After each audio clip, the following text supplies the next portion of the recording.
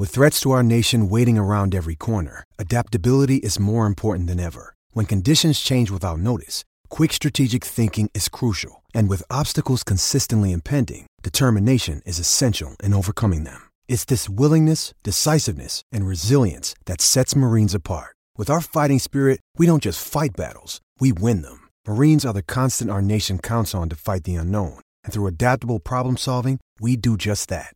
Learn more at marines.com. What's up, guys? Welcome back to the Glory UGA podcast. I'm Tyler, and today is going to be one of those solo editions of the Glory UGA podcast featuring yours truly. As I mentioned last week briefly, Curtis just started a new job last week where he'll be traveling and kind of out of pocket a little bit more every now and then, and they actually put him right to work this week. So he is out of town until Friday, and we just could not quite make our respective schedules work to where we would be free at the same time so that we could record together. But he will be back next week for sure, and there is a slight chance that he could call in for the last few minutes of the preview show to give his thoughts and picks for Friday's preview show. Our free time on Thursday overlaps by about 10 to 15 minutes when we would normally be recording, so hopefully we'll be able to get him on for at least a few minutes at that time. I'm also working on a potential special guest for a mailbag show tomorrow. I can't guarantee that. Can't guarantee there will be a mailbag show tomorrow, but I am working on it, trying to get that done. Today, however, you are rolling with me. The plan is to get 4 shows produced this week. I'm going to do my best here, trying to work this out without Curtis in town. The final 2 shows on Thursday and Friday, the plan is for those to be subscriber shows only. So if you're not subscribed, make sure to go to Podbean and do so that you can get access to all of our premium content. Today, we are going to take one more in-depth look back at the South Carolina game. We did the recap show on Sunday night and posted that, but I had to travel back from Columbia that day, and I really had not had too much of a chance to really go back and break down the film of the game. I watched it through one time, but didn't get to go through it with a fine-tooth comb like I really like to. Normally, when I go back and rewatch the games, I watch it back about 3 to 4 times, focusing on different position groups each time. We also had some technical difficulties on Sunday that really kind of cut into our time, so we had to rush through more than we would have liked and really maybe did not get into as much detail as we normally would for a game of that magnitude. So for the past few days, kind of make up for that, I've been rewatching that game, the South Carolina game, in an attempt to put together a more detailed game breakdown of how we destroyed South Carolina and put them in their place. If you guys have been following us and listening to our show for a while, especially over the summer, you might remember that I did this with the Rose Bowl and SEC Championship games over the summer as part of our 2017 review series. And I got a great response from a lot of you guys. And I really wish I could do this for every game. I do. Trust me, I do. I love breaking down the film in this much detail. But it does take a lot of man hours to put together this detailed of a breakdown. The Rose Bowl game took me a little bit longer because that went into overtime. That one took me 14, 15 hours or so. But on average, it takes me about 10 to 12 hours to put together one of these shows. So I can't guarantee with that kind of time commitment that it requires. I can't guarantee that I'll do this for every game, but I will do it for as many as I can. You know, a game like the Missouri game when having to drive back home 13 hours from Columbia, Missouri, that might be a little tough to do one of these shows, but I will do it for as many as I possibly can. And the purpose of a show like this, for those of you who haven't heard us do one of these before, is to kind of go beyond the surface and not just tell you what happened in the game, because you all saw what happened, but more so explain how and why it happened. The how and the why, the X's and O's. It's the game within the game, and I'm going to do my best to narrate through the game, drive by drive, play by play, highlighting the how and the why from a schematic and technical point of view. Now, I do recognize this might be a little too technical for some people, and I apologize if it is, and it's not your cup of tea. I do apologize for that, but I also know there are a lot of you out there that do love talking to X's and O's as much as I do. So if you like this show, make sure to subscribe to Podbean today, because this is the only game breakdown show of this type that will be posted for free. We appreciate all of our listeners, subscribers, those of you listeners on SoundCloud, iTunes. We appreciate all of you taking time to support our show. We definitely really appreciate our subscribers, so they're doing a great job really helping us kind of keep this thing running, keep us afloat while we're trying to work things out with V Sport O. But we want to give everyone a free sample. For those of you who have not had a chance to listen to us do one of these shows, we want to give you a free sample to kind of get a taste for what it's like. But all future shows like this these detailed game breakdowns will be reserved exclusively for our subscribers on Podbean. So if you want to get access to them, if you enjoy this show, simply go to our Twitter page at glory_UGA. Click on the link in our profile. It'll take you directly to our Podbean page.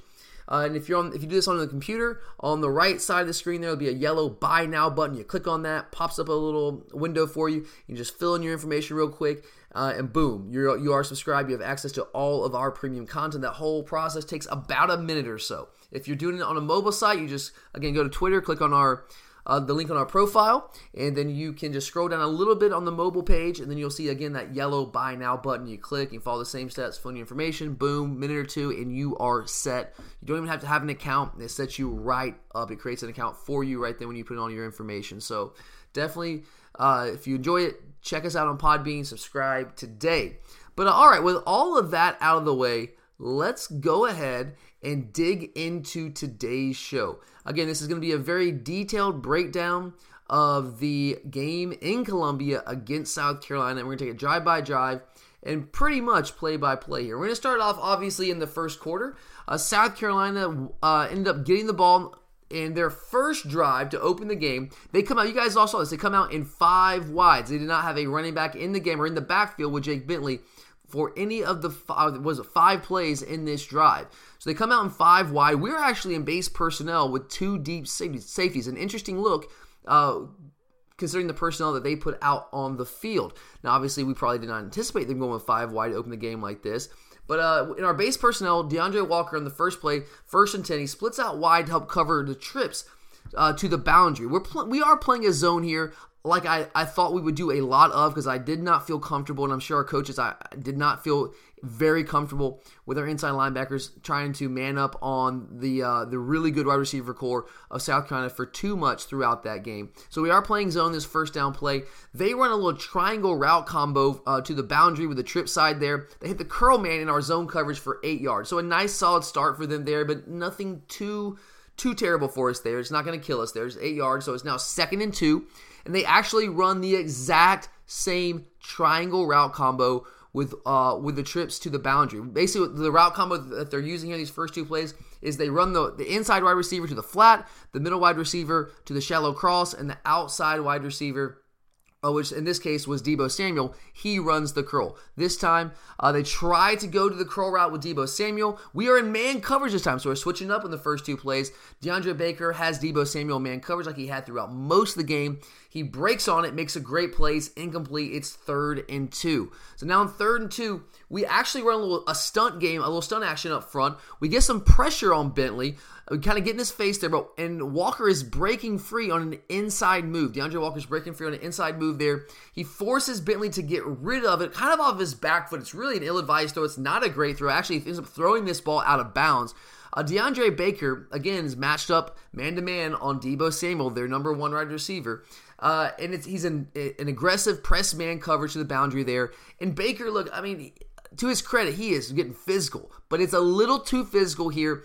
And he ends up getting flagged for the pass interference. Now, I thought this was a terrible call. I thought it was a terrible call live at the game. I thought it was a terrible call when I went back and watched it every single time I've watched it, because that ball in no way was catchable. If DeAndre Baker is playing 15 yards off of Deebo Samuel, give him 15 yards cushion, Deebo Samuel cannot make that play. There's no way he makes that play. Terrible call, but whatever. Referees are what they are. They're terrible at their job.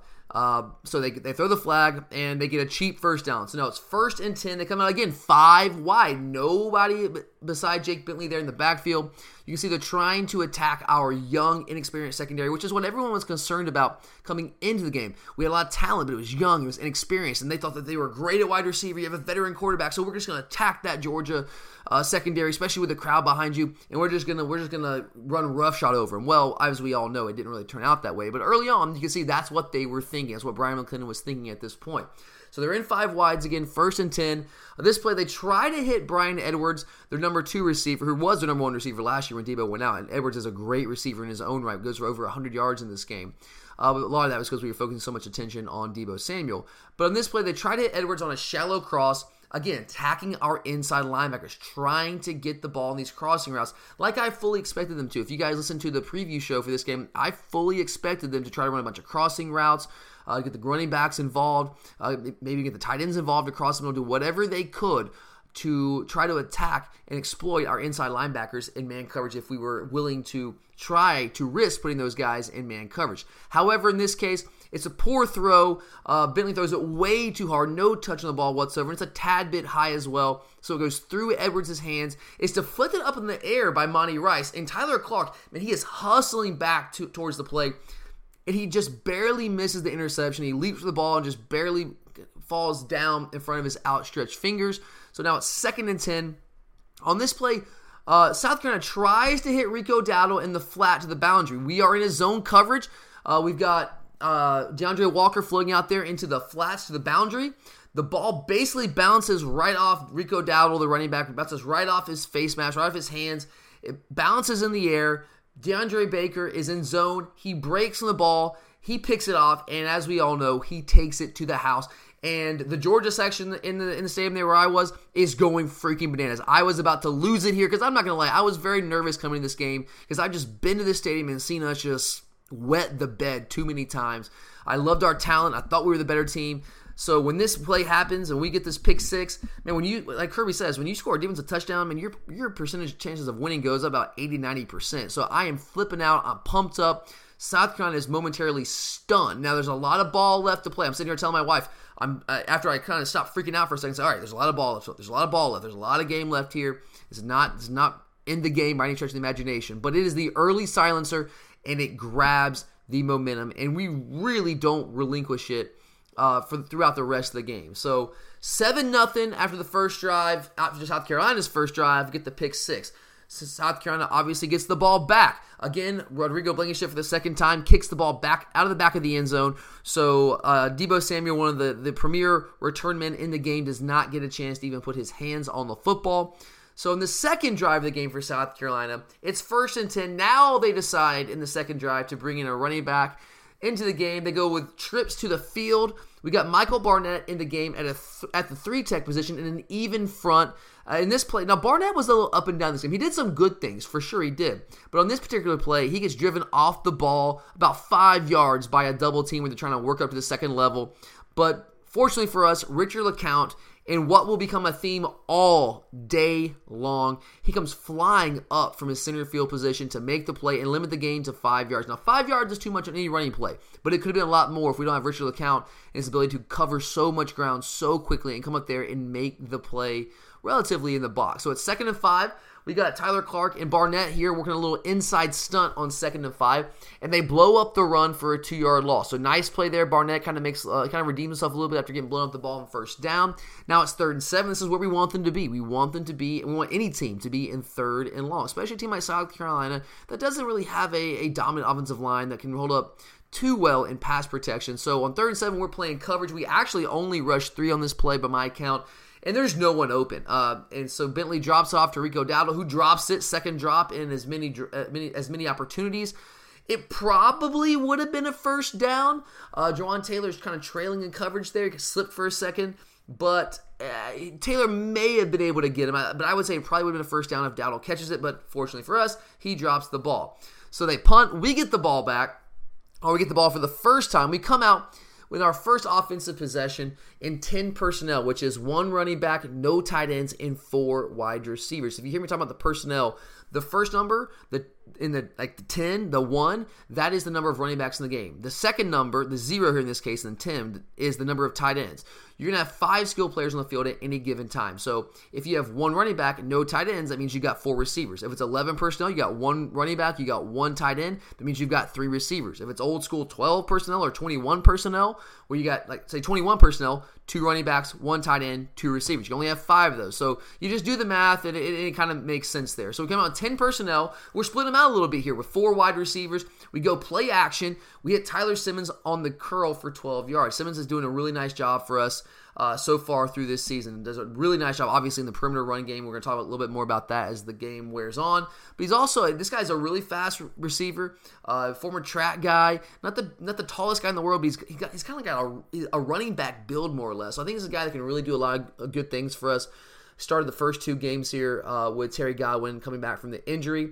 Then on second down, on the second play of the drive, now first down against, 1st and 10, we see Jason Stanley come in. He initially lines up at running back behind Fromm, but We then motion a couple of guys. We motion Stanley to the boundary wide receiver. Now, when I see this, I'm screaming in the stands because this is a dead giveaway. I'm telling my wife, toss to the left, toss to the left, toss to the left. Because when Stanley comes in the game like this, it's a dead giveaway that it's a toss sweep wherever he is. In this case, he's in the boundary. It's a toss sweep to the boundary because he is an expert crack artist. I mean, he just cracks people to death. So as I thought, it was a toss sweep to the boundary. And the safety comes up and run support after the motion pre-snap and is able to make the play and hold it down to a 2-yard gain. So it's second and 8 here. On second and 8, we've got Mecole Hardman stacked behind Riley Ridley to the field. There's only one defender out there because they have 8 defenders within 6 yards line of scrimmage in order to account for our run game. So this is a pre-snap RPO. There's pre-snap RPOs and there's post-snap RPOs. And with a post-snap RPO, once the ball is snapped, the quarterback has his eyes on a specific defender. It might be a linebacker. It could be a safety. It could be a star player, the slot defender. It could be anyone like that. It just depends on who you're trying to target.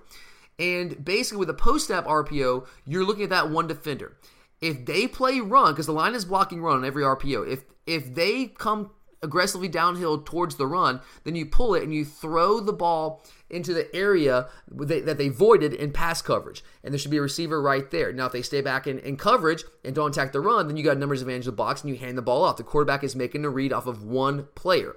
That's a post-snap RPO. Now, in a pre-snap RPO, you look at the alignment of the defense. In this case, we've got 2 receivers out wide. We got Mecole stacked behind Ridley. There's only one defender out there on two receivers. So in the pre-snap RPO, our line is still blocking run. To them, it's a run call. It's always a run call for the offensive line with an RPO. But with a pre-snap RPO from Cisa, he's got 2-on-1 out there. He likes our numbers advantage, so he just basically takes the ball, takes a step back, throws it out to Mecole, and boom, you've got some room out there. Ridley has a great block on this play, and Mecole is off to the races for a gain of 30, and then we tack on another 15 yards for a late hit. And again, this is a perfect example of what our run game does, and really what the modern RPO scheme does for teams that can run the football in the passing game, and how you work the passing game off of what you're able to do in the run game. And we use plays like this as constraint plays to loosen up the box and allow us to have room to really do what we want to do, and that is clearly to run the football. That's our core ideology, our core belief, our core identity. We want to run the football, but to allow us to do that effectively, we have to run constraint plays like this that make defenses play honest. It's the old cliche, they're going to have to pick their poison, and we're going to make them pick it play after play. So now, after a big play there, it's 1st and 10. We run an outside zone play to the field. We seal the edge with Nauta. Simmons with an outstanding block on this play on the left side there. And their safety takes a horrible angle. I believe it was Steven Montauk. He takes a horrible angle to the ball, just like I told you guys they were apt to do in the preview show. And DeAndre Swift is able to get the edge. He walks into the end zone untouched for the 17-yard touchdown. It's a 4-play, 76-yard opening drive for us, and we are up 14-0, and that crowd is silent. They are silent. You can see it. They don't believe now. They believed early. Now they're like, oh, God, maybe we aren't what we thought we were, which is what we've been telling them for months and months and months now. But they finally got. Sometimes people just have to learn things the hard way, and South Carolina was learning it the hard way. But really great job here on the perimeter blocking by Isaac Nauta, and also Andrew Thomas as well. And then, of course, Tyler Simmons out there with a key block on the corner to free up and spring DeAndre Swift for the 17-yard touchdown. So we're at 14-0.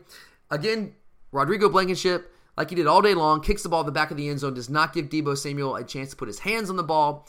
And with South Carolina's third drive of the first half, this time they come out with 2 backs. So the first drive, they come out with no backs on any plays. Second drive, they come out with 1 back.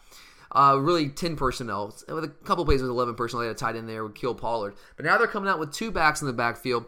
And we've got base personnel out there with Tyler Clark and a 5-tech. Tyler Clark's the guy that we're able to move around depending on what the opponent is doing and what we're trying to accomplish.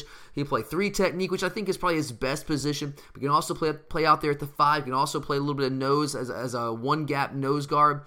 I think he has a lot of positional versatility for us up front on the defensive line, which makes him very, very valuable. So they run a little inside zone play here on first down. Tyler Clark he plays off the block of the right tackle, playing off the 5-tech to stop the run for a gain of 1. It really is, essentially, to me, I thought he stopped this play in the backfield. They gave him 1 yard on forward momentum. But guys, this is another example of what I've been telling anyone who will listen. I've been telling people, anyone who will listen to me, that this dude, Tyler Clark, has become an absolute beast for us up front. He has an incredible motor. He plays nonstop while he's out there. Doesn't play every snap because when he's out there, he plays nonstop. He does a great job playing with leverage. He gets his hands on defenders, uses his hands very well. He's very violent with his hand usage, very strong. He anchors well. He's very quick off the ball with his first step. This is a guy who I think is as good as any defensive lineman in the SEC. I know he's a different kind of guy than Raekwon Davis, but man, I'd put him up against a guy like Derrick Brown any day of the week. Derrick Brown, guys that get all the pub. But Tyler Clark is just as good as any of those guys, and I'm here to tell you that right now. So it's 2nd and 9. Again, they're going to challenge DeAndre Baker, a preseason All-SEC corner. Challenge DeAndre Baker to the boundary with Deebo Samuel. Baker's playing over the top here, so they go back shoulder. Now, this is the second time in the first 3 drives that DeAndre Baker gets called for a pass interference call. The first one I thought was a terrible, horrific call. There's no way that ball was catchable. This one, however, was a legit call. He's playing over the top. He sees Deebo kind of go for the back shoulder, and he kind of grabs his left arm there. So he's playing physical again, but he's in good position. It's not like he's gotten beat. In fact, he's over the top, so they're trying to take that back shoulder. So I don't have a terrible problem with this one at all. He's playing physical. He's doing what he's asked to do. I'd much rather be physical in this press man coverage than otherwise, and just kind of let Deebo go out there and do whatever he wants and kind of manhandle him. So gets the pass interference. They get the ball 1st and 10. This time they bring Deebo Samuel in motion. They run a little pop pass to him where the quarterback just takes the ball and kind of pops it forward. It's technically a pass, so if he drops it, then it's an incomplete pass, and you don't have to worry about trying to hand the ball off there with the mesh point and the receiver coming with such velocity down the line like that. It could easily turn to a fumble. So a little pop pass, but no one, absolutely no one, inexplicably, no one blocks DeAndre Walker, who absolutely eats up Deebo Samuel for a loss of 4. So a big tackle for loss there. This is truly great scouting on this play. DeAndre Walker sees it from the get-go. His eyes, when he sees Deebo Samuel go in motion, you can see our coaches have coached these guys up and did a heck of a job, and our players took the coaching. They know what to do. When Walker sees Samuel go in motion, he knows what's coming. He knows. He plays it aggressively. He sees him go in motion, and he knows what his responsibility is, and he plays it perfectly here and gets the tackle for a loss. Now it's 2nd and 14. On this play, David Marshall actually bats the ball. He deflects the ball at the line of scrimmage. Could have potentially been another interception on a play like that, but for South Carolina, fortunately for them, it falls into Brian Edwards' hands for a gain of 10 yards. Just a kind of a lucky bounce for them there. So it's 3rd and 4. On this play, they throw to the boundary flat for just enough to get the first down to keep the chains moving. So you got the ball 1st and 10 again on this first down play. They try to get a little bit of the run game going. They run a little inside zone, but we are running another inside stunt with Tyler Clark and Michael Barnett. And again, not much doing, only a gain of 2 short yards. So it's 2nd and 8. Now they come out with trips to the field, and we are in our nickel package. We got William Poole out there starting at the nickel back position. We bring Jawan Taylor on a blitz up the gut, and he is clearly held in the A-gap. He's clearly held in the A-gap. But, of course, referees don't call it because why would they?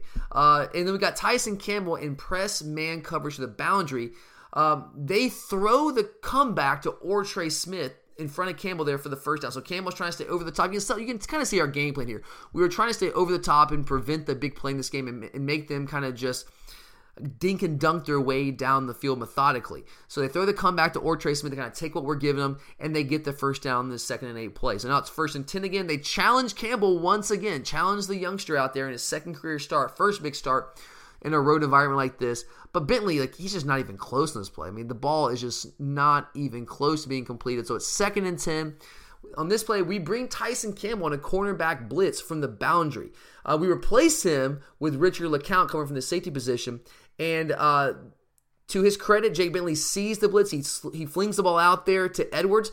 But LeCount is there. He's on time, and he makes an outstanding tackle in space against Brian Edwards to limit the gain to 4 yards. And Brian Edwards is a good receiver guy. He's a big physical guy, too, can break tackles. And Richard LeCount brings the guy down, does exactly what he's supposed to do. And that's one of the toughest things to do for defensive players is to tackle skill players, elite skill players like that in space to bring them down in those situations. LeCount does a great job there. So now it's 3rd and 6. They run a little mesh route here. I was going insane in the stands because Tyson Campbell gets blatantly picked by Tyson Williams, running back. They run a little mesh right here where the receivers are crossing each other, trying to pick our DBs there. And Tyson Campbell doesn't even pretend he's trying to run around. He just flat out puts a shoulder straight into Tyson Campbell. So I'm screaming offensive pass interference. And the receivers see, the referees see it too. To their credit, they see it and they throw the flag. But after talking about it, they picked the flag up because apparently, at the game, they didn't show the replay, so I couldn't really see it there. But I watched it when I got back home, and it was indeed a legal play because Bryan Edwards catches it just inches behind the line of scrimmage, which makes those pick plays perfectly legal if they catch the ball behind the line of scrimmage. So it ends up being a 13-yard gain. So they've got a big first down here on a 3rd and long situation. So it's 1st and 10. On this play, they run the option to the boundary. But, dude, what are you thinking, South Carolina? What are you thinking when Richard LeCounte is out there manning the middle of the field for us? LeCounte reads it immediately, and he immediately transforms himself into a heat-seeking missile from that deep safety position to stop the play for a gain of 1. I mean, it's another example. I keep saying this, but it's true. Watch how many times this dude comes from outside the frame, and he is just screaming towards the ball carrier and brings the wood. So, I mean, to me, it's just a matter of time until people begin to catch on to how good and how talented Richard LeCounte is. This guy is the real deal. He's got All-American talent written all over him. And he just covers so much ground. He brings the wood. He's able to bring guys down in space. I just think the sky is the limit for this guy. So it's now 2nd and 9. Deebo Samuel comes in motion towards the field. Now, based on scouting, again, really good coaching here, really good scouting, this triggers J.R. Reed to come flying towards line of scrimmage pre-snap to take away the fly sweep. We want to take away Deebo Samuel first and foremost. That's their number one playmaker. He's the guy that he's the straw that stirs that drink for South Carolina.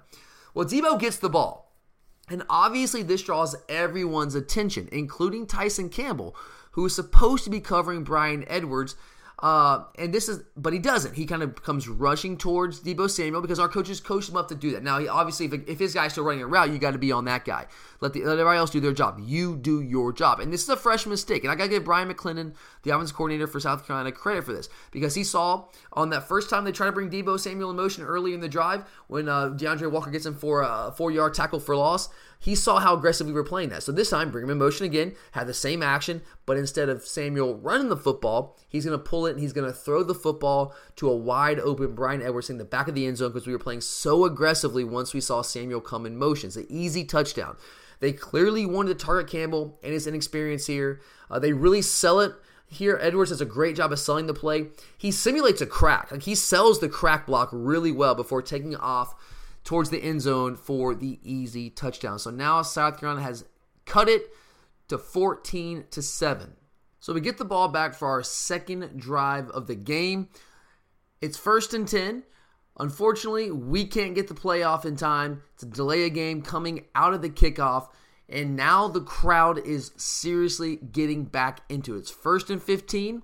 They come off the touchdown drive. It's 14-7. They push us back 1st and 15. Anytime you're in a hostile environment and you get that delay of game penalty, the crowd really feeds off that. They feel like they've affected the game. So now it's 1st and 15, and that South Carolina crowd is really heated and really back into this. So on that 1st and 15 play, we come out in an interesting formation. We put Ben Cleveland, Isaiah Wilson, and Andrew Thomas, all three on the right side. I don't know how many of you caught that. I didn't catch it at first glance during the game. I caught it on the second look when I came back home and started watching the game back. But we had Ben Cleveland, Isaiah Wilson, Andrew Thomas all on the right side. Then on the other side, we had Solomon Kinley, Charlie Warner, and Isaac Nada on the left. We run the speed sweep to Tyler Simmons, but we get a personal foul chop block on Riley Ridley. So 2 penalties to start off the second drive of the game for us. And now, again, the South Carolina crowd, they are at a fever pitch. So it's 1st and 22 with the spot foul on Riley Ridley. We come out in 11 personnel with 1 running back and 1 tight end. We run a little outside zone play. Ben Cleveland's able to get up to the second level on this play to create a nice running lane, which is something that he struggled with a little bit in that first game against Austin Peay. But we started to see him do a really good job of that here in this game against the Gamecocks. So he gets up to the second level, creates a nice running lane, and we get a gain of 10 there on 1st and 22. So now we're almost back to the original line of scrimmage. So 2nd and 12. We drop back to pass it here. There's no one open. Fromm tries to scramble. He grabs 2 yards to get back to the original line of scrimmage. So we have a 3rd and long situation, which is clearly not ideal for our offense. This is not where we want to be. Not to say that we can't convert these plays. We can. But clearly, with our offensive identity and what we want to do, what we want to be, this is not a situation that we want to be in. Really, no offense wants to be in a situation, especially an offense like ours that really wants to run the football first and foremost. So it's 3rd and 10, And Javon Kinlaw just absolutely whips Solomon Kinley on this play, and he forces Fromm to get rid of it prematurely as he is bearing down on him, breathing down his neck. Now, on this play, this is the play that Jake Fromm throws the interception. There's no way for us to know what the wide receiver was supposed to do here. But it clearly seems there was a miscommunication on somewhere there, whether it was on Simmons' part or whether it was Fromm's fault. We don't know unless you're watching the film with the coaching staff. They'll be able to tell you, but the fans looking from afar, we don't really know here. But there was clearly a mix-up. Fromm seemed to think that Simmons was going deep while Simmons cuts the route off. Regardless, even if Simmons was actually going deep here, Fromm should never have thrown this football. I mean, this play had, even if Simmons was going deep, actually like Fromm thought he was, this play had very little chance of being completed. It would have been an absolute fluke if it was completed. We had a safety bearing down over the top. The cornerback was right there in position, and it was just essentially thrown up for grabs. So this is an uncharacteristic mistake for Jake Fromm, and definitely a mistake on his part, because again, even if this is the right place to throw it, the ball should never have been thrown. He should eat the sack here. So yeah, someone messed up. We don't know, but someone did. But either way, not a great play, definitely not a great drive. And now after this, it's 14-7. They get the interception here, a quick drive, a quick stop, and the South Carolina crowd they are seriously back into this game, and they are thinking they have a chance to come back, grab momentum, and tie this game and eventually take the lead here before halftime. So now they have the ball back for their fourth drive of the game. Now this play, this 1st and 10 play, Tyler Clark yet again breaks through the line, but on this particular play, he's actually tackled behind, or he's tackled from behind by the center. Obviously, there's no call, because why would you ever call? That's perfectly legal, right, for a center to just essentially grab the defensive tackle after he penetrates through into the backfield. No call, but it's okay. Jake Bentley overthrows the pass here, so no harm, no foul, I guess, although it certainly should have been called. It should have been 1st and 20. So now it's 2nd and 10. They swing the ball out to Deebo Samuel, try to get the ball into their best playmaker's hands, try to get him out in space. But J.R. Reed comes flying up from his center field position on this play and makes a tackle for a loss on the greatest wide receiver in the history of football, at least according to the South Carolina faithful. So great play by J.R. Reed there. Really, we are in really good hands at the safety position this year. You know what? I know Dominic Sanders was really good for us the past 4 years, did some really good things for us.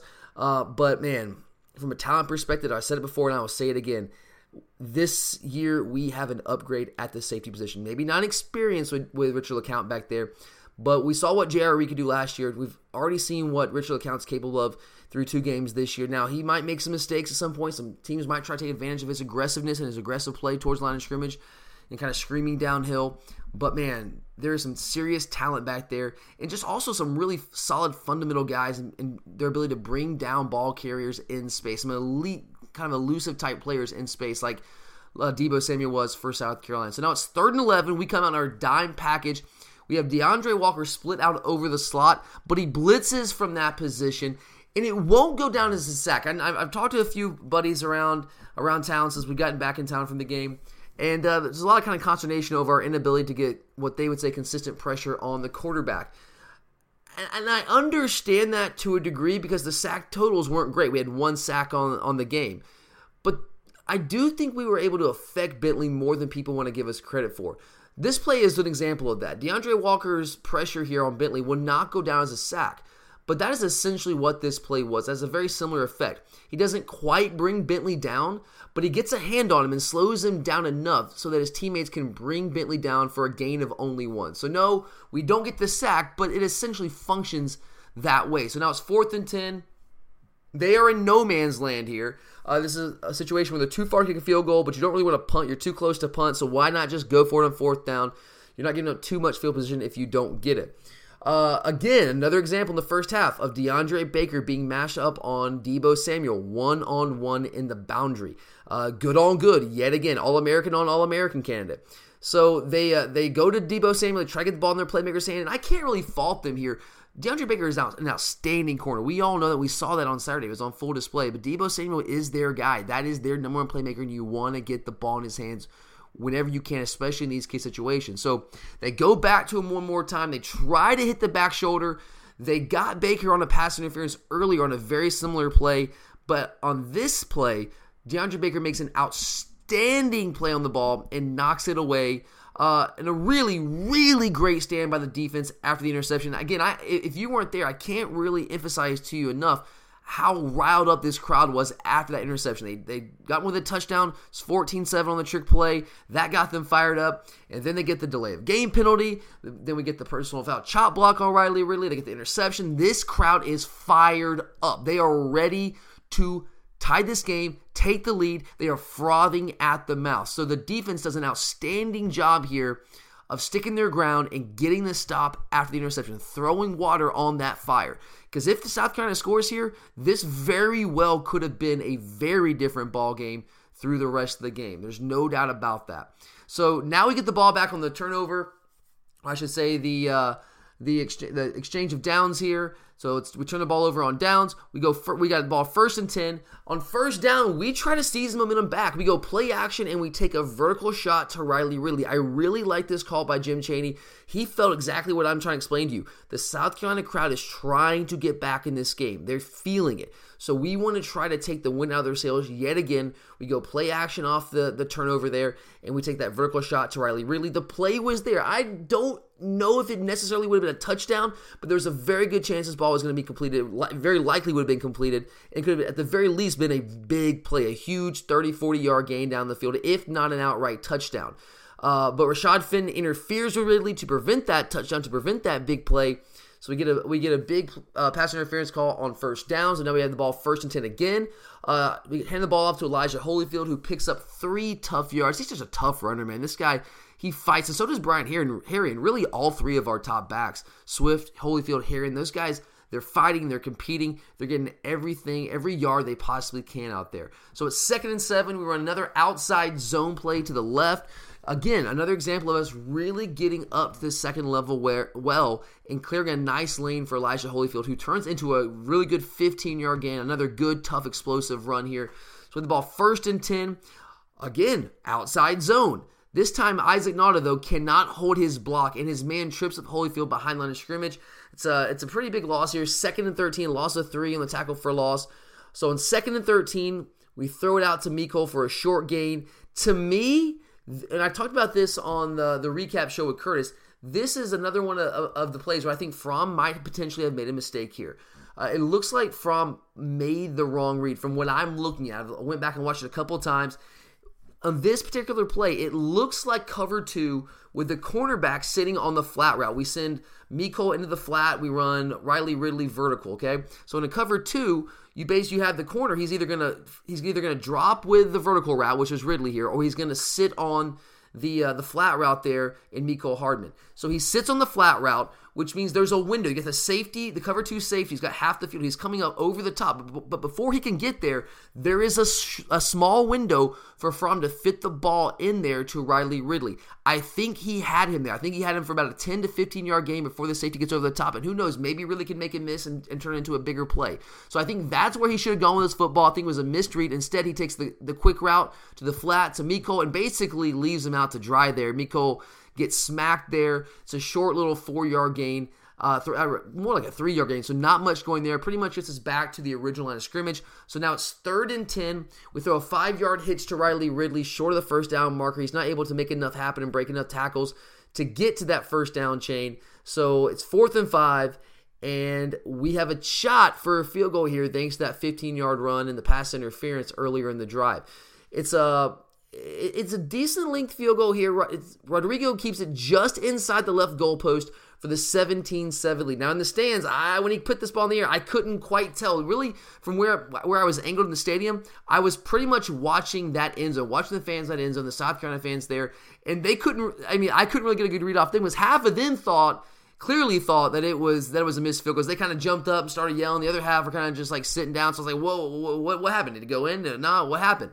And clearly they showed the replay, and it just snuck in the left goalpost there to put us up 17-7. Now we have a 10-point cushion, a two-score cushion here heading into South Carolina's 5th drive. So I think this is a really important sequence. I know a lot of people are going to point to the opening of the second half where we get a couple touchdowns the first couple of drives, able to hold them to a couple 3-and-outs. And don't get me wrong, that was an important sequence as well. But so was this. When we have the turnover, we have the interception, we're able to turn them over on downs, the defense stands their ground, gets the stop, and we're able to then on the following drive follow it up with a field goal to put us up 2 scores. So now we've kind of stemmed that South Carolina tide. They were making a run to grab the momentum, but now we've kind of pushed them back a little bit here in the second quarter. So then we got South Carolina going into their 5th drive of the first half. It looks like we open this 1st and 10 play in cover 2 man, which is basically got 2 deep safeties splitting the deep zones, and we're playing man coverage underneath. It looks like we also have Richard LeCounte playing over the top of Devo Samuel in the boundary. Kind of a bracket coverage of sorts with Baker playing under Samuel and LeCounte playing over the top. And Bentley, he throws right into it. And he really kind of takes the bait. And LeCounte just barely misses the interception here. Almost had it, just barely missed it. So now it's 2nd and 10. Jake Bentley fumbles the shotgun snap on 2nd and 10. Falls on the ball. It's 3rd and 12. So we got him right where we want him. 3rd and long here. Now he gets the ball to Devo Samuel. But we bring him down a yard short of the line of scrimmage with the assist from the official. This is the play where Samuel kind of runs right to the official. I think that we would have been able to bring him down short of the yard marker anyway. But the official kind of just sealed the deal for us there. Of course, the South Carolina fans are booing like crazy. But, hey, the official's in play. It is what it is. So on 4th down, on this punt, you might have seen special teams coach Scott Fountain and Kirby Smart. If you're watching on TV, I didn't see this live at the game. Wasn't paying attention to the sideline here. But I came back home and watched it. On 4th down, you might have seen Scott Fountain, who is our new special teams coordinator, and Kirby Smart get into Akil Crumpton's face immediately after he gets back to the sideline after attempting to return this punt. It was a short punt return. Kind of flashy there for a second. You saw him put on some moves and show his elusiveness out there. But as soon as he gets off the field on the sideline, you see Scott Fountain just racing up to him, getting right in his face. Then Kirby jumps in there, starts barking at him, gets right in his face. And really the issue here, and I'm sure you guys probably saw this and understood what's going on, but in case you missed it, the issue that our coaches had was that we were in punt safe. We were guarding against a possible fake on 4th and short here, and we had no punt returns set up. So in that situation, Akil Crumpton is supposed to fair catch it there. You have no one blocking for you. Everyone's just kind of standing around, essentially playing defense, making sure that there's no fake punt going on with that 4th and short situation. When you have no blockers, there's a good chance you're going to get lit up. And if you remember back to that punt, the defenders are right there on him. He tried to make a miss, but they were right there on him because no one was even trying to block them. So you got to fair catch that there. I don't know if he missed a signal, if there's some sort of miscommunication, or if he was told he just flat out zoned out in the environment. I don't know. But the coaches clearly thought that he made a mistake there. So now we have the ball back as our 4th drive of the first half. Brian Herrien is in the game for the first time, and he fights for 5 tough yards off the right side on 1st down, gets his first carry. A really nice gain on 1st down. That's what we want. We want to get the 4 to 5 yards on 1st down, being 2nd and medium, keep us out of those 2nd and 3rd and long situations.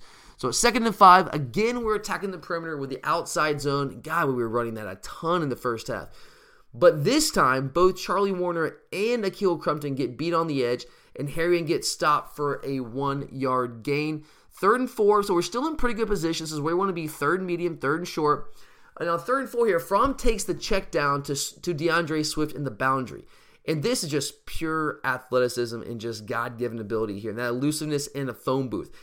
Because as soon as Swift gets the ball right there in the boundary, Bryson Allen Williams, the outside linebacker for South Carolina, is right there in his face. But Swift is able to just put a quick move on Williams. He makes a miss in a phone booth, which is it's really something you cannot teach. And he is able to pick up the 1st down, very reminiscent of Sonny Michel in space. On this play, he showcased strength. They did get a hand on him, but he ran right through it, so he showcases the strength and the elusiveness in a short area and is able to just essentially make a play all on his own here to pick up the 1st down. So now we get the ball 1st and 10. We're back in 12 personnel with 1 running back, 2 tight ends. On this play, man, Charlie Warner gets beat again on an inside move by Bryson Allen Williams. I have a tough time saying that name. Bryson Allen Williams on the left edge, who makes the play on Swift. And Allen Williams, I will say, the reason he was able to dart inside like that and beat Warner, I want to give Warner a little bit of a break here, because Williams from the snap is just darting inside. He's not even thinking about the edge at all. He's not trying to set the edge. He's darting inside with reckless abandon, because South Carolina was bringing the cornerback blitz from the boundary to essentially replace Allen's and keep contained there. So Charlie's really at a disadvantage there, but regardless, his man makes a play in the backfield for a loss. So on 2nd and 11, Fromm tries to get out to Tyler Simmons on the sideline, but he misses him. At this point in the game, Fromm is 4 of 6 for 25 yards. So, I mean, a solid completion percentage. He has made some mistakes. He does have the one interception and also has not hit any big plays. Now, I will say the one play, what really was, it was an RPO. It was a pass to Mecole, but since it was behind line of scrimmage and thrown backwards,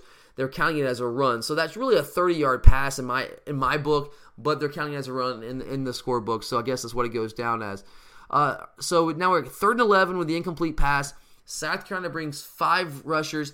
We slide protect to the right to pick up those rushers, but unfortunately, no one is open downfield. They were doing a good job of kind of playing that press man coverage on our receivers, getting in their face, and we had a tough time at times throughout this game getting open downfield. This time, instead of just throwing the ball up, Fromm learned from his mistake early in the game. He stayed cool, stayed poised, and just eats a sack. He lives to fight another day, which I know no one likes, and I'm sure some people out there are giving him crap for taking the sack, but wasn't that what he was supposed to do earlier in the game when he throws up an interception? Wasn't he supposed to take a sack there? Here, he takes a sack. I know no one loves that, but there was no one open. I don't know what he's supposed to do in this situation other than take that sack or just throw the ball up, which we already saw. That didn't end up very well for us in a previous drive. So, forced to punt here. South Carolina gets the ball back. Down 10. Their 6th drive of the opening half. They open this drive, 1st and 10, with a split zone run to Rico Dowdle. But Natrez fills the hole aggressively. Really, really good linebacker play right here. And he teams with Robert Beal. Yes, we have a Robert Beal sighting on the field. Love to see it, man. So Natrez and Beal combined to make the stop right there in the hole. And again, this is just more evidence of our superior depth. The fact that we see Robert Beal in the game in this moment, a guy who has really not played much at all on defense throughout his first year and a half, or year and 2 games here in Athens. But we're rotating guys in and out, and there's not much of a drop-off when we bring these 2nd and 3rd string guys into the game. And that played a key role in the game. It's going to play a critical role once we get into the second half. So after a 1-yard gain on 1st down, it's now 2nd and 9. Mikael Carter gets blown off the ball in this play, and they run an ISO to the right, and they power ahead for 6 yards. So they're in a good situation here. It's 3rd and 3, 3rd and short. On this particular play, we blitz Monty Rice, and Natrez is left alone manning the middle of the field. He's a step late getting to the shallow cross. Again, they were trying to do exactly what I thought they would do and attack our inside linebackers with those crossing routes, the backs, etc. And it worked here. They get the completion. They get the 1st down. So now it's 1st and 10. They go 5 wide again, trying to challenge us through the air yet again. We fall back into a zone this time. We saw what happens when we have Natrez matched up one-on-one across the middle, and we see that they're trying to exploit that. So give credit to our coaches. They try to adjust here. We fall back into a zone. It looks like cover 3 match, which is kind of Kirby's patented defense there. Him and Saban used a lot back in his old Alabama days. And, of course, he's brought here to Athens. Natrez is there on this play to make the play. He's right there. He's in position to make the play, but he misses the tackle. And Dowdle is able to pick up another 1st down. It's 1st and 10 again. Now, this next play is really their only significant run play to speak of throughout the entire game. They hand it off to transfer running back Tyson Williams from North Carolina, who breaks it outside. On this particular play, Jonathan Ledbetter, who I love, I think he's an outstanding player for us, really underrated, does not get near enough attention. But on this play, it's not his best showing. He gets completely pinned inside, and Jawan Taylor was split out wide to cover the slot, which leaves a gaping hole. When you have your linebacker split out wide to cover the slot, you get your defensive end, your 5-tech defensive end who's pinned inside. There's a major hole there for Tyson Williams to kind of speed through. So this is the biggest game they have. Fortunately for our team, we have some great team speed defensively, and we were able to close on the play and limit it to a 9-yard gain. Not ideal, but if you saw that hole, this play could have gone for much more than 9 yards. Fortunately, we have great team speed defensively, and we were able to close it and limit it to only a 9-yard gain. So it's 2nd and 1. They hand the ball off to Tyson Williams again. He picks up a tough 1st down. It's 1st and 10 now. On this particular 1st down, they go play action. And Monty Rice is entirely lost on this play. He's far too slow to read pass. And this is one of the reasons he comes off the field when coming in our dime package, because playing in coverage, that is just not his forte. Monty Rice is fantastic between the tackles. I think he's our best linebacker between the tackles, but he gets lost in coverage. That's just certainly not his game at this point. He's got time to improve, but he's not there yet as a pass defender. So he's really slow to read the pass here. By the time he does diagnose that it's a play-action pass, the tight end Crosby has 3 steps on him, dragging across the middle, and he's beat. Monty Rice is beat. Again, this could have been an even bigger play because he was wide open. I mean, he literally had, Casey Crosby had 3 steps on Monty Rice.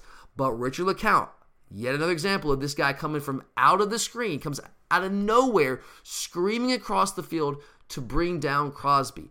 And this is good offense from South Carolina right here. I want to give Brian McClendon a little bit more credit here. Now, he didn't call a great game. He really didn't. For the most part, I thought it was below average as a game plan, especially coming out trying to throw the ball like they did with 5 wides. I think they abandoned the run far too quickly. But this was a drive they had some good offense. They had a little success running the football on this drive, more success they had any other single drive running the ball. So on this play, they want to capitalize on that with play action. So now they are threatening. We're still up 17-7, but they are threatening to pull back within 1 score. They got the ball 1st and 10, another first down this drive. This is by far their best drive that they were able to put together in the game, kind of sustain a drive. But on 1st and 10, they tried to get Natrez Patrick again on the wheel route to Dowdle down the boundary sideline. They knew, guys, and I know I keep saying it, but you can see play by play here. They knew where we were weakest on this defense, our inside linebackers and pass coverage. So they were continually trying to exploit it, and this is yet another example. Want to get their speedy running back Rico Dowdle matched up on Natrez Patrick on the wheel route. That should be a mismatch. Fortunately for us, yet again, here it is, that same theme. Richard LeCounte is just a flat-out baller and comes over the top to break up the pass. I will say on this play, Natrez was not in terrible position. He was hustling down the field. He read it. I will give him credit there. He read the play, and he was hustling, trying to catch up in trail technique there on Rico Dowdle. But it still probably would have been a complete pass. It would have been a tight window, but I feel like there's a good chance they were going to complete this pass if LeCounte had not come over and made the play on the ball. He is just a flat-out baller. Love the guy. So, incomplete pass on 1st down at 2nd and 10. We got Tay Crowder in the game now. Crowder didn't play a ton this game. It was really a rotation between Rice, Patrick, and Taylor. But Crowder's in the game now, giving some of those guys a breather. And I'll give Crowder some props here. He does a good job attacking downhill on the play. He reads run, he attacks downhill, he fills the hole, but he drops to his knees on contact and loses all leverage. As a linebacker, that is cardinal sin number 1. You cannot lose your feet on contact. If you lose your feet, you are beat. You have no leverage, and you will get run over, and you will get embarrassed, and your coaches will humiliate you in the film room when you watch the tape with your team on Sunday or Monday, whenever they're watching it.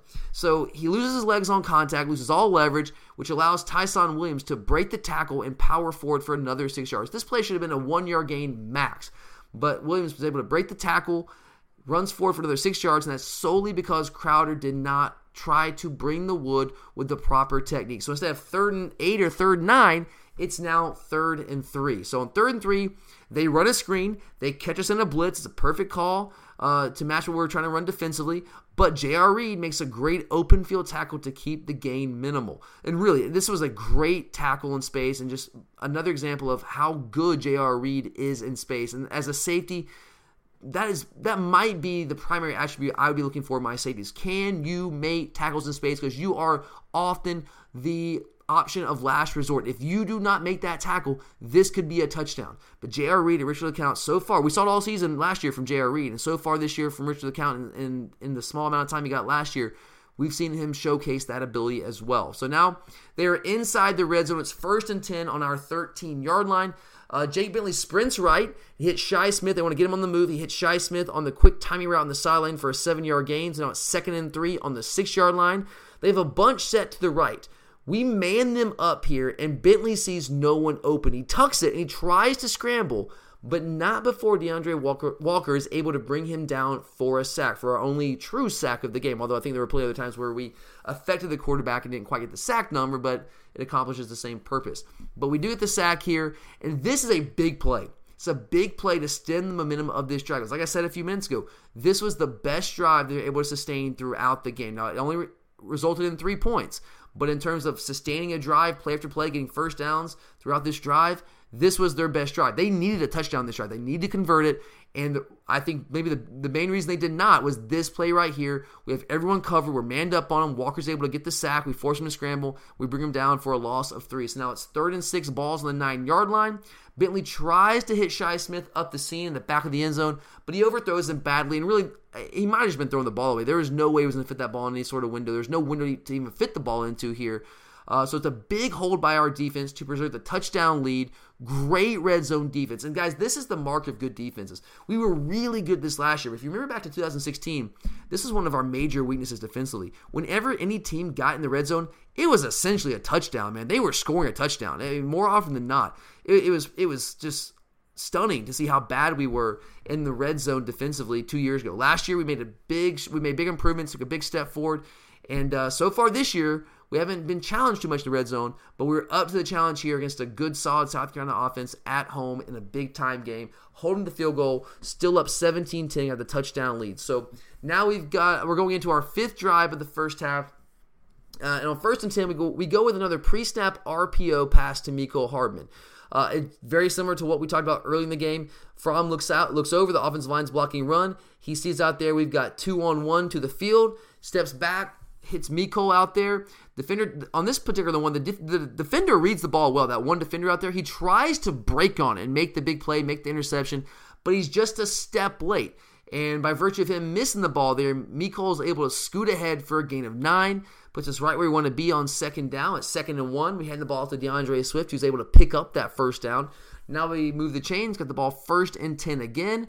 On this particular play, we go to the air, try to keep him off balance, throw a little bit on 1st down, which is not something we did a great deal of early in the season last year. We did it more as the season wore on, and the competition kind of ramped up a little bit. We saw in the national championship game, we were throwing on 1st and 2nd down a lot because we knew we weren't going to be able to consistently run the ball against a defense like that in Alabama on 1st and 2nd down. So we're doing a better job of that early in the season here. We throw the ball on 1st down. Fromm is able to find Terry Godwin sitting down in the zone defense, and Godwin then fights ahead for a gain of 13. And I want to give Terry credit here.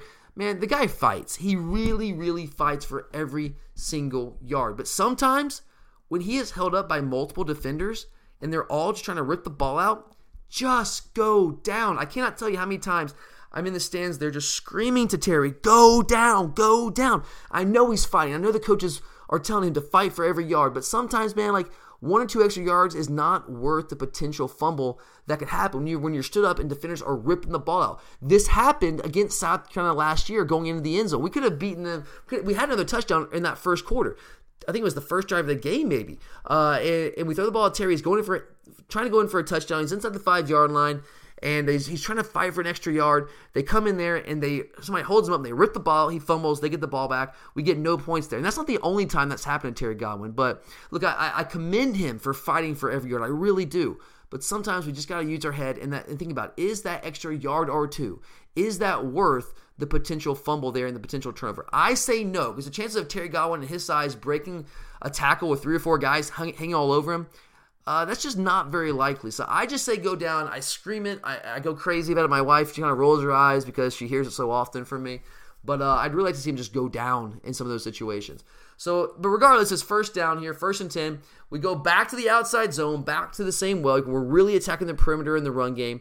And on this play, it's an outside zone, but Swift actually cuts back off Lamont Gilliard's butt for a gain of 6. He cuts back in the backside A-gap there. He sees it, got great vision, is able to pick up 6 big yards on 1st down, put it in a manageable 2nd down situation. It's 2nd and 4. We've got Elijah Holyfield in the game here. Now he bounces it to the boundary for a gain of 9 yards and a 1st down. Another example of really good vision here by Elijah Holyfield.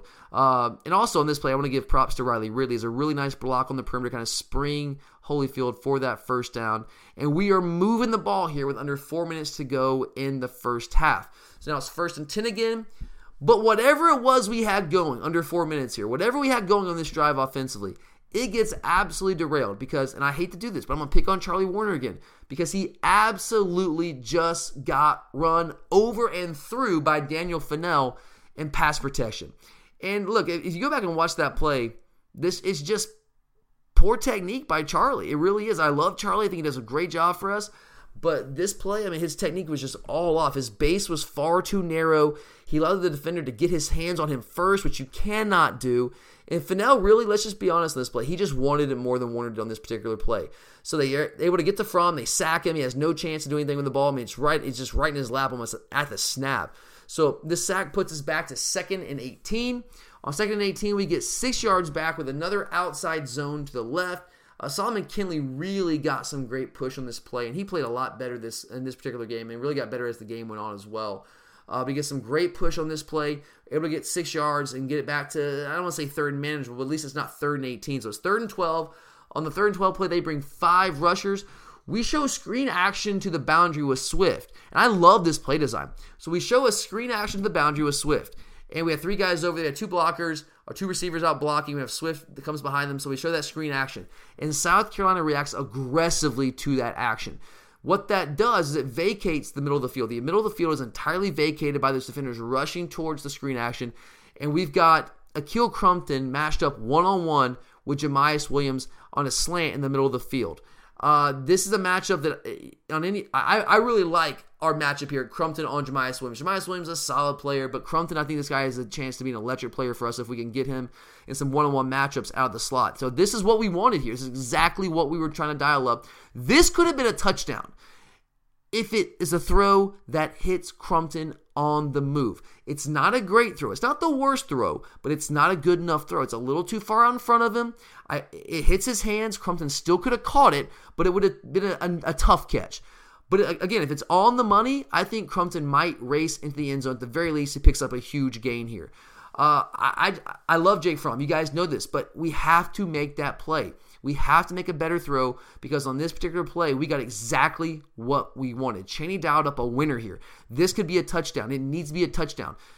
Now, we got away with it against South Carolina because we're just a better team. But when you're playing the Alabamas of the world, when you're playing the Auburns of the world down the road, you have to be able to convert these plays, and you dial them up. You get the matchup you want in the middle of the field, which could potentially result in a touchdown. You simply gotta hit these plays down the road. So 4th and 12, we could. At first I wasn't sure what we were gonna do here. We could have potentially sent Rod out there because the way he's booming the ball right now, it would have been a tough field goal. It's a 55-yard field goal. But we opt to punt instead and try to pin them deep. And I totally get the decision. I agree with the decision here. We're still up 17-10, still up by a touchdown. We don't want to risk giving them the ball on the 38-yard line if Rodrigo happens to miss this field goal, giving them good field position to try to get a game-tying score, put him in better position to get a game-tying score before the half and grab the momentum. So Camarda, we put him out there, the true freshman, and this time he does a great job. Sky punts it and puts the ball inside the 10-yard line. So South Carolina gets the ball back for their 7th drive of the first half with a chance to tie the game or inch closer with a field goal and cut it within 4 before the half. On first down, they go with another short throw. They're really trying to dink and dunk and get guys in space and see what they can make happen. So they go with another short throw across the middle for 6 yards. It brings up 2nd and 4. We completely lose Rico Dowdle on the flat, who gets the ball and moves ahead for the first down to the 31. So it's 1st and 10 again.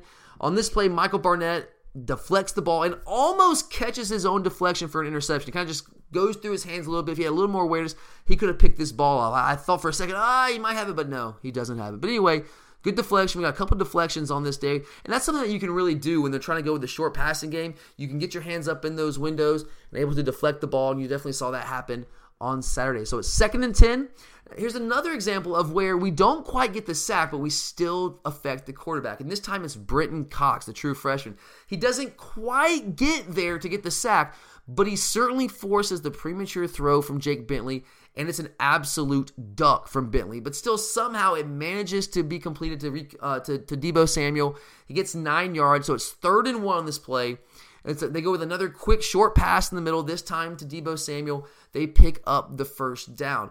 And I could be wrong here. It might be the last catch Samuel has. It's either the last catch or the catch before last in this game. He doesn't do much after that point. Really didn't do much at all throughout the entire game. He really held him in check, which was a key for us defensively. So, but anyway, they have the ball here. It's 1st and 10. Now they're moving a little bit here, trying to get that game-time score before they go into halftime. Again, we got Brenton Cox off the edge. He's able to get a little bit of pressure on Bentley, forces him to step up in the pocket. But the problem is, and I mentioned this on the recap show on Sunday, we got a little pressure from the edge, but we're getting no push from the interior. So when we get the pressure from the edge, Bentley's able to just step up into a clean pocket because we're not doing anything to collapse it from the inside.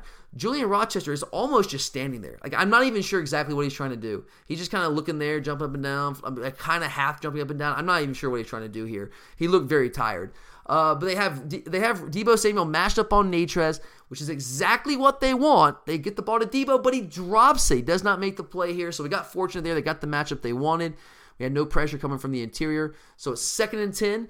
This time we bring DeAndre Walker on another blitz from the slot in our dime package like we did early in the game. Very similar to what we did earlier in the game. Again, Walker's able to get his hands on Bentley, but this time Bentley's able to just kind of fling the ball. It's very ugly, but he's able to fling the ball to the running back Tyson Williams, who's able to pick up 5 yards, putting them at 3rd and 5. It's definitely a third manageable situation. We need to get off the field here. Again, they're trying to hit Rico Dowdle on the wheel route. Obviously, I keep saying it, but it's true. They recognize where we were weak. They're trying to get the matchup with their playmakers on our inside linebackers and man coverage. But Bentley, he tries to get the ball out there, but Richard LeCounte lays the wood on Dowdle and breaks it up. It's a great play. I thought potentially, at first glance in this game, I thought this might be a targeting play, but they showed the replay. No, it was not. LeCounte makes a great tackle here, a great play on the ball to break it up. Absolutely outstanding by Richard LeCounte, who might have been the player of the game if it wasn't for Mecole Hardman with his explosive plays offensively. So we were able to break it up here. It's 4th down. We forced them to punt. Now we have a chance here. We have a chance. We get the ball back with 43 seconds left on our own 33-yard line. I really love Jake Fromm in these situations. I think he excels here. We come out with an empty set to start with on 1st down. We hit Isaac Nauta for a gain of 9. We call a timeout there, 2nd and 1. On this particular play, Andrew Thomas, the left tackle, gets beat around the left end. But Fromm is able to get the ball off to a crossing Riley Ridley, who scampers out of bounds to the left for 11 yards, picks up a 1st down. So it's 1st and 10. We've now got 26 seconds left in the game, still trying to get a field goal, get something here before the half. Fromm throws to the field from the far hash, and he hits Ridley for another 11 to 12 yards. But on this particular play, Ridley kind of dances for a second, but cannot quite get out of bounds. So it's 1st and 10. We hurry up to the line. We want to get one more play out, try to preserve our timeout. Hurry up to the line, snap it. Fromm is able to scramble for 7 yards to his right to set up a 44-yard field goal attempt with 6 seconds left. And Rodrigo, man, he absolutely nails it. The first one is pretty close. This one, there's no doubt about it, right down the middle. An outstanding execution of the 1-minute drill and a huge momentum boost into halftime because we get, especially considering we get the ball back to start the second half. Now we're up 20-10, 10-point lead, 2 scores, get the ball back in the second half, see if we can pull away. And you guys know the story. That's exactly what happens. We come out in the second half, we get the ball first on 1st and 10, we go with another zone run, and DeAndre Swift cuts back across the grain for 13 yards on 1st down. But the bigger news, however, on this play is Andrew Thomas goes down and gets rolled up on. Fortunately, I know this is, tough to say fortunately here because you don't want the big guy to go down, maybe the best player in our entire team if you look at it. But fortunately, he gets rolled up from behind and not from the side. So worst case scenario, it's a high ankle sprain. He's out a couple weeks, and we don't like that. We want him back, but it could have been the knee if he gets rolled up from the side there. So I think we dodged a bullet there in some regards. So it's luckier than we think. But we get the 1st down. Thomas is out. In comes Cade Mays, the true freshman. First guy off the bench there at left tackle. Somewhat surprising. Maybe I shouldn't be surprised there. I thought it might be Kendall Baker, who I thought maybe might kind of be that jack-of-all-trades utility man, that 6th man off the bench. But it's Cade Mays, the big freshman from Tennessee. So 1st and 10, we hand the ball off to DeAndre Swift again. He goes for 2 yards. 2nd and 8, we hit Riley Ridley for a 1st down. Moving the chains, baby. Here we got 1st and 10 again. We run an inside zone to Holyfield. And this is where you really start to see our depth. Our depth is becoming apparent to open the half because we were just leaning on them. Our offensive line is just having their way to open the second half with this South Carolina front 7.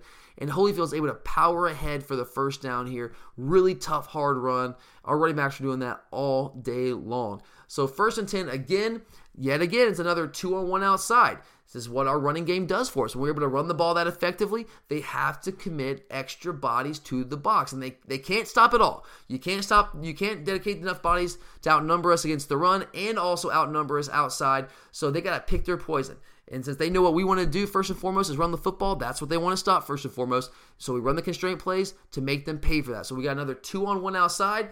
Fromm makes the pre-snap RPO read to Mecole, slings it out to him, and Mecole picks up another 7 yards. Now on this play, if he goes outside the block by Ridley, he probably picks up more yards. For some reason, he tries to cut it back inside. You can see Ridley's kind of frustrated on this. He's like, dude, I had you to the right, man. Come on, I had you outside. But it's all good. Pick up 7 yards. We're in 2nd and 3. This is where we want to be offensively. And it's okay. That's okay. Even if Mecole misses that I guess the extra yardage there, the big play there, still picks up 7, and it's okay because in the very next play, we run the exact same play to the left. The offensive line is again blocking run to the right. Fromm sees the 2-on-1 pre-snap. He flips it out to Mecole, who makes amends and does the rest. And Montauk, the safety here, he's just too slow. Another bad angle from a South Carolina defender. And Mecole burns by him, tight ropes the sideline, and scores.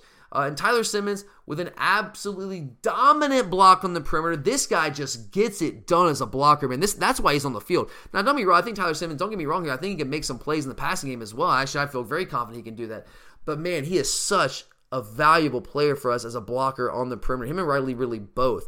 So just he's becoming a dominant blocker out there. So got to give him credit. Dude's a flat-out baller. So is Mecole. So is Jake Fromm. So is the whole offense, offensive line, the running backs, everybody. We're just now pouring it on them. So with that first drive, you can really, really, really feel the air go out of that Williams-Brice Stadium. So now it's 27 to 10. We're up 17 points. Now, they're not necessarily done here, but it's starting to feel that way. So they get the ball back for their first drive of the second half, trying to stay with us here. On first down, they go to the air. Another deflected pass. This time it's Tyler Clark. Again, this is a byproduct of them going heavy with the quick game in this game. So it's 2nd and 10. We only rush 4. They hit Deebo Samuel across the middle, so I think this might be his last catch of the game. But LeCount breaks on him and stops him short of the first down. So it's 3rd and 2. So they didn't get the first down on 2nd down, but they got pretty close there. They're in good position here. So on 3rd and 2, again, we're only bringing 4, and we're playing coverage behind it. So we're expecting them to go to the air because they've essentially abandoned their running game at this point. So they try to hit Casey Crosby, the tight end, on the curl in the middle of the field, but both Natrez and Jawan Taylor play it well and force the incompletion. So this is another example I'm talking about. I feel like our inside linebackers are better in coverage playing zone coverage than they are in man. I think there's too many mismatched opportunities if they're trying to play man coverage. But when they're in zone, they can read the play, they can break on the ball and force incompletions. They did a good job of that against South Carolina. So we force the 3 and out, force the punt, we get the ball back. With our second drive of the second half, 1st and 10, we run another outside zone, but this time Lamont Gilliard cannot cut off the freshman Rick Sandage, a guy that we recruited heavily. And from some accounts, seems like a guy that wanted to commit to us, but it was a little too late. We had to turn him away. He ends up at South Carolina, good defensive tackle prospect. He busts right through Lamont Gilliard and brings down Swift in the backfield for a tackle for loss. So it's 2nd and 12. The next play, we throw a hitch to J.J. Holloman, who I love, man. And Holloman fights ahead for 16 yards. And I love this guy's potential, man. He's got I know this sounds weird, but a beautiful body. He's a physical specimen out there. He's fast. He's tall enough, 6'2"-ish. He's got a good build, a good frame to him, and has some solid hands. And I think this guy, his athleticism is outstanding. I think the sky is the limit for this guy once he gets some opportunities. I think he showcased that a little bit here on this play. So he picks up the first down. It's 1st and 10. South Carolina comes out with 8 guys in the box. We run Harrion straight ahead for 3 yards, but it's okay. We are wearing them down. As long as we're getting positive yards in these plays and they have 8 guys in the box, we're wearing them down, and it's only a matter of time until they fold. You can already start to see the cracks in the armor there. So it's 2nd and 7. Give the ball to Harrion, and one more time, he goes for 2 more yards. He gets dragged down from behind by a crashing defensive end. You saw that a couple times in this game, and that's something we absolutely can, and I expect us to absolutely do it in the future. We can exploit that in the future. We see these defensive ends crashing. I know, obviously, Justin Fields can exploit that on some of the zone read pulls, but Jake Fromm can as well. He showed that last year. I think we're just going to kind of wait until the right time to pull it out because that is what they're doing right now. They are crashing hard in the run game, and they're not giving Fromm any respect in that zone read game. So get 2 yards there. It's 3rd and 5. South Carolina goes with a zone blitz here. We had Harrion for a touchdown down the sideline. We run a wheel route down the right sideline to Brian Harrion. He's there for a touchdown. But Sherrod Green, the inside linebacker, recognizes that he's just flat out beat, and he reaches out and he just grabs Harrion. So Fromm throws the ball out there, but it's 5 or 10 yards past Harrion because Harrion got pulled. He got held. The refs see it. We get the call. Good job, refs. You finally get something right. and we get the first down. Should have been a touchdown, but at least it's a first down. Chains keep moving. So it's 1st and 10. Now the next play, I am screaming in the stands before the snap because I see the coverage. They show blitz from the slot defender who's lined up over Mecole Hardman. Obviously, the safety has to replace that blitzing defender. But the thing is, the safety is over on the far hash to the field, and there is no freaking way he can get to Mecole in time. There's one of two options here. It's either horribly designed coverage on the part of Will Muschamp and Javaris Robertson, the defensive coordinator, or it's just a total bust by someone on that defense. I don't know which way to lean. I'd probably go more towards a bust there. It's hard to imagine that Will Muschamp, with his defensive aptitude, would design a coverage that is that horrible. I just can't imagine that. But either way, Fromm hits Mecole for a 42-yard gain down the sideline to the 5-yard line. And again, it's a product of them having to worry so much about the run because they were bringing that slot defender solely to stop the run on the perimeter. Because we were attacking the perimeter in the run game. They bring that slot defender to try to slow that down. It frees up Mecole. The safety's supposed to get over on him, but he's on the far hash. There's a blown assignment, blown coverage, and it's a huge 42-yard gain for us. So now we get the ball 1st and goal. On the next play, Cade Mays, the true freshman's in there, and him and Solomon Kinley, they clear the way for Holyfield to make a tough run in the end zone to put us up 34-10 and effectively end this game with 9 freaking minutes to go in the third quarter. The route is on, and I am loving it. So South Carolina gets the ball back. They're down 24 points now. This is when their fans start leaving en masse. They're gone. They play Sandstorm on the kickoff, and this is about the time when we, in the UGA section there, in the visitor section, when they play Sandstorm, we embrace it. We're the ones rolling our hats. We're the ones jumping up and dancing during Sandstorm. We have taken that song and made it ours. But they get the ball back. South Carolina, they got the ball. Their second drive of the game on 1st and 10. DeAndre Walker gives up contain around the left edge, and they pick up 6 on 1st down. So it's 2nd and 4. Juwan Taylor on this particular play makes a nice play. Has a nice stick on 2nd down right in the hole there. He attacks the hole, fills it well, does what inside linebackers are supposed to do. So I like to see that from Juwan Taylor. Maybe with some more reps, he can become a better player for us. He's improving. He's improving. I'll give him that. So it's 3rd and 1, and on this play, just got an outstanding play by Devontae Wyatt at the nose and Michael Barnett at the 3-tech defensive tackle. Both those guys combined to reset the line of scrimmage and force Rico Dowdle, the ball carrier, to have to bend his run around them. Okay, they kind of push the back and he has to bend around the resetting of the offensive line. Then you have DeAndre Walker setting the edge. All of that combines to allow Natrez Patrick and Juwan Taylor to come over the top from the inside linebacker positions to make the tackle for loss on a 3rd and 1 situation and get the stop. If Devontae Wyatt can play like that, can more consistently, he might well take some time away from Julian Rochester. Now, Wyatt hasn't done that consistently, but here, he does this perfectly. Show power, show quickness, play with good technique, good leverage. If he can do that a little more consistently and has a little bit more of a motor, then he might start taking some time from Julian Rochester. Rochester's good. He can be good, but he's inconsistent right now. So if Wyatt can show they can be that consistent player at that position, he might start to see some more reps there. So we get the ball back after the big stop on 3rd and 1, up 34-10, and now we're just piling on. We got Swift running for 3 yards on 1st down, so it's 2nd and 7. On 2nd and 7, when we come out, we run trips to the field. We throw it out to Mecole with Charlie Warner and D-Rob blocking for him. He picks up the 1st down, and Jesus Christ, man, Mecole Hardman is just so electric. You all know. I'm not telling you anything you don't know. You've seen it firsthand there. So it's 1st and 10. Again, we go inside zone. We get major push here. We're just leaning all over this South Carolina defensive front. We got Solomon Kinley and Cade Mays. They're getting major push over there on the left side, and Harrion Powers ahead for 10 yards and another 1st down.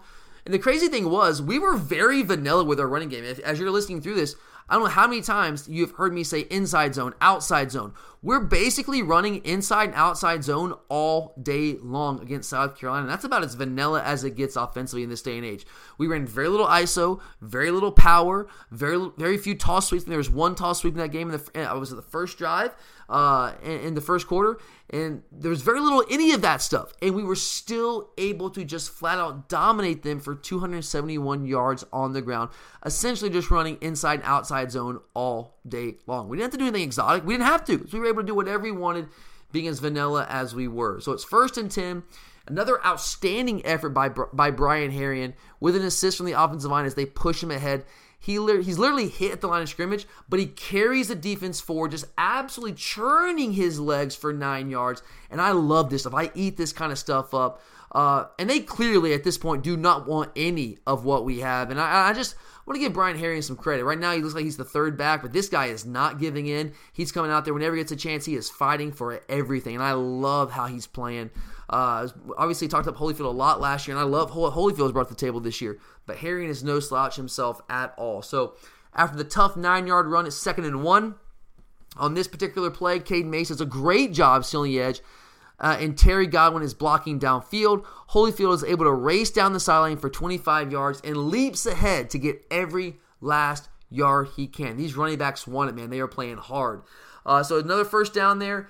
And on this play, we get just massive movement on the lead play from our left side. So it's one of the few plays we ran as a running play that was not a inside or outside zone. We get a lead play here. Holyfield just flat out runs over Stephen Montauk, the safety, for 6 yards. Brings up 2nd and 4. We get the ball to DeAndre Swift, who then picks up the first down, just running all over them right now. It's another first down.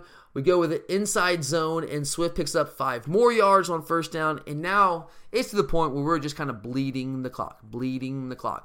Next play, 2nd and 5. Got Brian Herrien back in. Oh, and this is beautiful, man. If you like offensive line play, then you love this. On this play, Lamont Gaillard, he pancakes the freshman Rick Sandage, who is head up on him. A little bit of payback when Sandage beat him earlier in the game for a tackle for loss. And also, Ben Cleveland able to get to the second level again here. Herrien spurts through the hole they create and leaps into the end zone for the 15-yard score. And after this, we essentially call the Dogs off. We're up 41-10. We're calling out the Dogs on both offense and defense, as Kirby clearly does not want to run the score up on his old buddy, Will Muschamp. Because let's be real, guys, if we wanted it to, this game could have been 55-10 or worse if we really wanted it to be. But regardless, the damage is done and the statement has been made. And we're going to stop it right there. We could keep going, but at this point, we're just beating a dead horse. You guys know how it plays out. We just essentially just run the clock out from this point on as we're up 41-10. They're able to tack on a cheap touchdown late and go and get to 41-17. Could have been a lot worse, but hey, it was good enough. So just an outstanding effort by our team all the way around. My nerves proved completely unfounded, and now I'm getting a step closer to kind of ridding myself of that old Mark Richt mentality where we go on the road in big games and just don't play particularly well, because we got a new sheriff in town clearly, and the culture has changed in Athens, and I just hope that we can keep this train rolling. But I hope you guys enjoyed the show here. I want to give you guys a little more detail look at this South Carolina game, since it was such a big win and everything I really wanted. And we'd heard all summer from South Carolina fans how they were talking trash, and they were right there with us. They were just as talented as us, and we kept saying, no, that's just not the case. And clearly, that turned out to be accurate. We were right on this one, guys. And it was a good feeling there to kind of shut them up for another year. I'm sure they'll be back next year yapping again, because that's just kind of what they do, eternally optimistic, because they can't look at their past, because historically their past is pretty terrible. All they have is to look forward to the future. But maybe they'll rethink that after this game. We'll see.